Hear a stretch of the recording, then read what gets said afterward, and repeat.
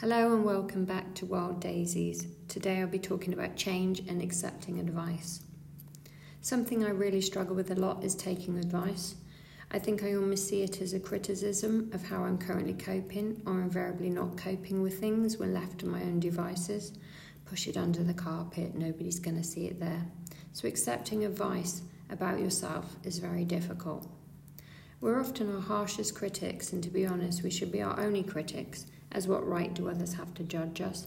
But we all know full well they do. So when you have finally been brave enough to ask for help, you're already acknowledging that you need to change, and for change to happen, we often need to take some advice.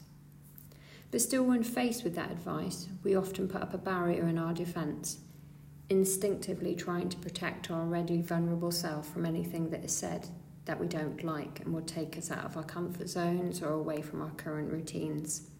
I think almost all of my life I've learnt to build brick walls for protection, and I'm a dab hand at putting them up super quick, I can tell you that. But change doesn't happen unless change actually happens. Change doesn't happen overnight either. Change can't be forced but has to be wanted. If there's no passion for change, it won't be done to your best ability, but only half-heartedly. And what's the point in wanting something if you aren't willing to work hard to get it?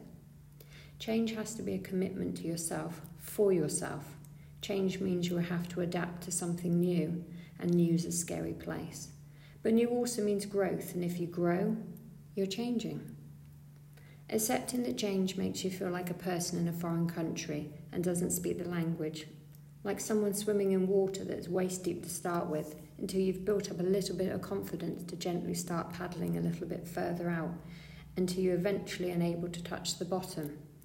Change is being out of your depth and also not sinking like you expected to, and then hopefully just being able to enjoy the fact that you're actually floating, and when you're floating, you've changed.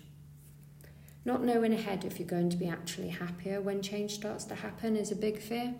But knowing if you'll cope with the unfamiliar alterations is one of the deepest fears only known by those who have experienced a change, and not knowing where they're going and if they're going to like it when they get there.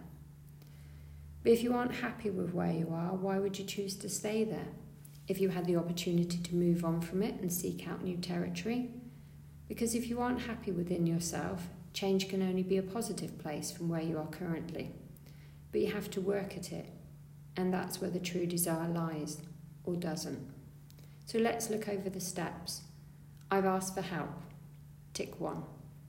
I've acknowledged that I want change and need help to get there. Tick 2.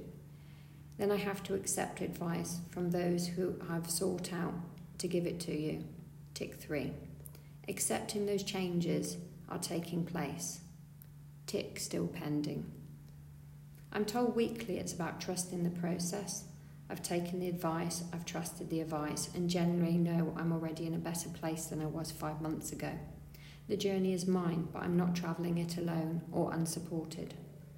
So what can someone else tell you that you don't already know about your journey or desire to change for yourself? I think it's to ask for help, realise the advice isn't always bad, as there are people who generally want you to succeed in your change, and it's also about believing in yourself. Thank you for listening.